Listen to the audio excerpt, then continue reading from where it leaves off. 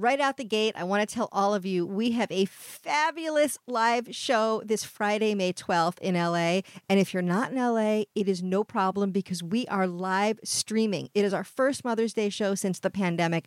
I am so excited. We have Real Housewives of Orange County star Heather Dubrow, who is just like really smart and interesting and talented. And I've loved getting to know her this last month, like working with her on her story. We have one of the stars of Netflix's show One Day at a Time, Isabella Gomez. She's telling an incredible story about a wild teenage night when she was growing up in Florida. We have professional homosexual Judy Carter. She wrote the book, literally wrote the book called The Homo Handbook. She's wonderful. We have comedian Jared Goldstein, who's going to be on this new season of Black Mirror. We have me, and we have an incredible musical guest because Abby's going to be on tour. They are Ezra and the Pussy Boys. It's Ezra Michelle and a full trans mask band. It is just hot and it's going to be wonderful. And I cannot wait to see all of you. If you're in LA, great. Go to dynastytypewriter.com, grab your tickets. If you're not in LA or you're going to be away, go to dynastytypewriter.com and grab your live stream ticket. It's good for 7 days after the show. Be a part of it with us. We're going to shout you out from the stage. You'll feel like you're there with us and we can't wait to see you. Vicky, it's your mother. No, you never call me. I mean, I wonder, is your finger broken? Just don't tell my mother. It's your mother. Mother. No, you never call me. Just don't tell my mother. Just don't. Don't tell. Where the hell are you? You are never home. Welcome back to Don't Tell My Mother, where your favorite actors, comedians, performers, whores, drag queens tell a true story they'd never want their moms to know. I'm Nikki Levy. And I'm Abby Posner. I just like Hi, saying Abs. it that high and excited. Hi, Nick. Oh, Abs, you're so femme. I am so femme inside. deep down inside. So soft inside. I want to just warn our listeners that, because I told you already, Abby, but I am about, I think, 7 or 8 days off my ADHD meds because I ran out of them and I couldn't fill the prescription in Florida because because they won't let me fill a prescription for a drug like Adderall across state lines. So I'm just winging it. Boo pharmaceutical companies. Boo. Well, because they don't want people to abuse it. You know? Right. I mean, so I'm fair, but you need it. So I know. Like, so now I'm just subsisting on like green tea and coffee and hope. Abby, so you're in LA. I'm still in Florida. Tell me how cold it is, and I know you love this weather, but tell me what's going on over there in the little Addy cave. I mean, I like it today. I don't. Let's be clear. If I was living in Portland or Seattle, no, thank you very much. I always say I did my time in Colorado, like with the snow. I did my time. I moved to LA because anything below 70 is freezing. Today is a kind of dreary, cold day. But I am in the mood to embrace it. I am in this place right now where I'm just surrendering and embracing. That's like my whole thing right now. That's my mantra. I love that.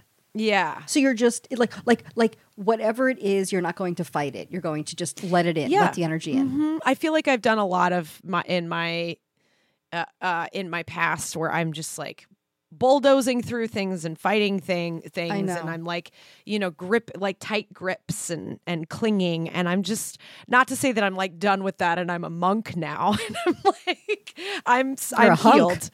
Oh well, thank you.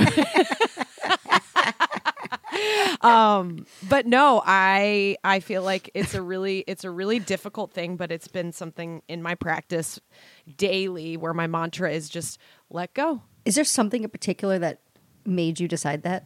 I feel like there must be something in particular that pushed you to that. Which part of my personal life do you want to dig into? I don't know. What's the thing that, because I'll tell you something in a minute, but what's the thing that pushed you to say, like, let go? Like, to me, it's, years of Al-Anon, it's like, let go and let God, or let go and be dragged. Yeah. I've just gone through in the last few years a big journey about kind of like, commitment and a really important relationship that's still a very important relationship that I'm like, and I'm not going to go into the details of it, but I think that lately I'm just really in a place in my own life and chapter where I'm in more of a surrendering, and like the push and pull is just not, it's not serving me, or it's tiring. It's very tiring, and it's also something that I was really wired to like do. Like it was just a part of who I am, and because of a lot of things with my parents. Again, this is not therapy, but I think that with this relationship and this journey,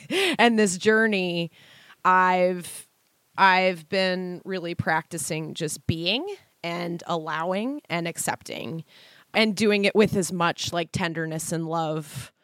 And hope, like I'm really, I think that there's a way to have hope without being forceful, if that makes sense. Like I have hope, like clinging, versus I have hope and I'm soft and open and yeah. Well, because I think the difference then is I have trust. Like, I think that then for me, it's like actually having some trust that things are happening the way they're supposed to happen. Trust and not like we all make mistakes, like we all F up. We're people. And I think that there's just like a grace about forgiveness and understanding that people can grow and change. And I'm really learning a lot about that journey myself. Like people are messy, and we do things that are hurtful. And I'm not saying it's okay. I'm not excusing that. I'm just saying that there has to be room for forgiveness. Yeah. I'm learning that I am wired to be anxious.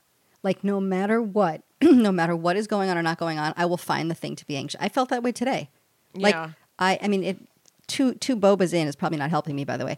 2 green teas and coffee. But okay. Well, talking about growing and changing, I'm so excited for today's episode. This story comes from our live show in Hollywood, and like we want to bring some of the live show energy to you all, like wherever you are, across the country. We have the draggist superstar. They are the host of HBO's hit show, or one of the hosts of HBO's hit show, We're Here. I'm talking about the amazing Eureka. Eureka, we had Eureka on the podcast as one of our very first episodes, Abby. It was during the pandemic. Eureka was on with their drag mom, and Eureka came back on to Don't Tell My Mother, to the live event, right? Or for the first time, did the live show.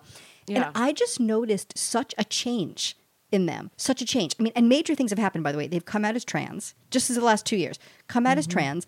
They've gotten sober. And I've just noticed, like, in the green room, like the magic of the green room where you really kind of see who people are. And Eureka was just telling me, like, there is a serenity now. Without further dues, recorded live in LA, here is Eureka. Oh my God, thank you so much. Hi, everybody. So those of you that don't know, and if you don't, you should feel terrible. My name is Eureka O'Hara. I have lived in Hollywood. Well, Hollywood for about 2 years, and before that I was in West Hollywood for 2 years. Yay. How many of you all are not from the LA area? Most of us. How many are from here? Oh, wow. Locals in the house. Thank God for locals, honestly, or I would have never survived this place when I first moved here. So props to locals supporting tourists. Yeah, especially the move-in ones. So I am so blessed to know Nikki. We did a podcast with my drag mother over COVID, and I just remember talking with her on the phone, and she was like, okay, I'm trying to hear you. My signal's a little weird. I'm literally shoved in the closet with soundproof all the way around me, and I was just like, work, bitch, okay. And I loved that so much. Her passion and her willingness to give back is so important, especially for queer people during Pride Month, obviously the LGBT Center, et cetera. But I love the opportunities that I had to speak with her on having a different type of mother relationship with my drag mother. My drag mother's name is Jacqueline St. James. She's a good old 90s drag queen, former Miss Gay USA at large, honey, giant ponytail, too much makeup, and big old boobs. And she smells like Mackie perfume. It's amazing. As soon as she walks in the room and twirls on stage, the whole room smells better, thank God. You know, and I was so lucky to meet her when I was 18 years old, when I was venturing out in East Tennessee, a small town to be exact, and I decided to transition at a really young age, 18, and living my life as a female. She was a trans female, but also a drag entertainer, and I wanted to be that. You know, I wanted to live that. But I had some opposition from my biological mother, just because, like, when I would talk about this drag mother, I was calling her mom, you know, well, mother. And my mom was so offended by it. She was just like, I'm the only mother you ever had. And let me tell you, that mom was an amazing mom. My biological mother was incredible. Props to her. You can definitely applaud for her. And I actually got my drag name from my biological mom. Her name was Eureka. You know, she's from Germany. It was more of like Ulrika, but Americans say Eureka. And we had a vacuum cleaner that was a Eureka vacuum cleaner, and I always made fun of her. And so, of course, I had to name myself after the vacuum cleaner / my mom when I was growing up. Eureka! And, you know, so obviously my mom's very important, so her opinion was really hard, you know, for me to hear, because I loved my drag mother, and I felt like my mom just didn't get it. Well, my very first Friday night booking, my mom had never seen me do drag before. She kind of opposed it too, because I was slipping in schoolwork. You know, I was spending all my money, all my time at gay bars. You know, I would show up with like leftover makeup on my face, bumming money, right? At like 3 o'clock in the afternoon after I had just woken up. So she was a little against it, but then she came to my very first Friday night booking, and I just remember my mom sitting there. She had back problems, so she couldn't get up. But you couldn't tell her she wasn't doing every freaking thing. She's like, yeah, dancing in her chair, going off. I think I was doing some Lady Gaga song, probably not very well, but you couldn't tell me nothing. And I was living my life, you know, and my mom was there, and she came backstage, and she met my drag mother for the first time, and her and my drag mother just hit it off. I mean, my drag mother's just such a beautiful woman, you know. She has a great personality. She connects so easily. And when we got in the car after everything was said and done, my mother said, she grabbed my hand, and she said, you know, I met Jacqueline tonight. She was like, and I get it. I understand, you know, and it was just... Yeah, it was like two worlds colliding because in the queer culture, like, although my mom was a great mom, my mother didn't understand how to handle me being gay, then being trans, then, you know, in her country, she had a gay best friend that was beat literally to death, so she lived with this fear of losing me, and then when I said I was trans, that was even more confusing for her because I was her only son, and you know, and in that moment, she held my hand and she met Jacqueline, this beautiful, powerful trans woman. And then she literally, I felt her saying, I get it on more levels than just the motherhood. It was also who I was, who I could one day become. And I model myself hugely after both of those moms, you know, and I call myself Big Mama because they were both beautiful, amazing Amazons, and I was so lucky to be raised by both of them as a child and, more importantly, as an adult with my drag mother. So I just like to leave a message of, you know, motherhood is not often the ideology of what we're born into society to think our mothers are. Sometimes those mothers are also uncles, cousins, nieces, so on and so forth, people that take that role to be that person in your life when you need it the most. And especially in queer culture in our society, we are often pushed to the side, and we are so lucky to be able to create and find our own tribe and our own family. And I was able to do that with a new mom, but also an amazing mom I was given. And I love our queer community, and I say, you know, whether you're auntie, uncle, brother, sister, you know, you're still a parent if you're taking care of someone when they have no one else. Thank you so much. I love you. Thank you for this opportunity to talk. I love that Eureka's mother and Eureka's drag mother met, and it's like their mom was afraid of this thing that she didn't even know, right? It was like her mom's like, I'm your mom. There's not like there's not two moms. Like, who's this person taking you away into this drag scene? And it's like when her mom, whose name is also Eureka, by the way, not alive anymore, met their drag mom, it was like, oh, it's demystified. I'm not afraid of you anymore. It's amazing. Can I tell you a really funny story? I'm going to be really honest about something. I'm going to whisper again. So in the last episode, I talked about my dad marrying the woman he cheated on my mother with, right? Yeah. And now I'm still in Florida, and I'm staying with them. And I have to tell you, this is a woman I hate to say the word hated, but it's a woman I hated for so long because I was taught to hate her because, she broke up the marriage and she's a Scientologist and all this stuff. And I have to tell you something, Abby. It has been like literally 40 years or a little less than that, but 38 years or something. And being here, there's no reason I should have hated her. They have like an amazing marriage. Wow. Like my dad never should have been married to my mother. They Right, hate each right. other. They can't stand each other. They are so not the right fit. And I'm here with my dad and like, she's such a lovely person. I'm like, oh, I hated someone because I was taught to, but I didn't hate the person. I hated the fact that, oh, my parents weren't together anymore. But that really had nothing to do with her. It had nothing and to do I'm with so her. grateful for her. I'm so grateful for her. Literally, I'm here as an adult. That's and I'm like, oh my amazing God. that's like such a healing moment for you to realize that. It kind of was. Like yesterday we ordered pizza and I was on the phone with the pizza place and I'm like, oh, let me get, and let me put my mom on. And of course she's not my mom, but even just, I would never even have said, I didn't want to say, let me put my stepmom on and make it complicated for her order for pizza.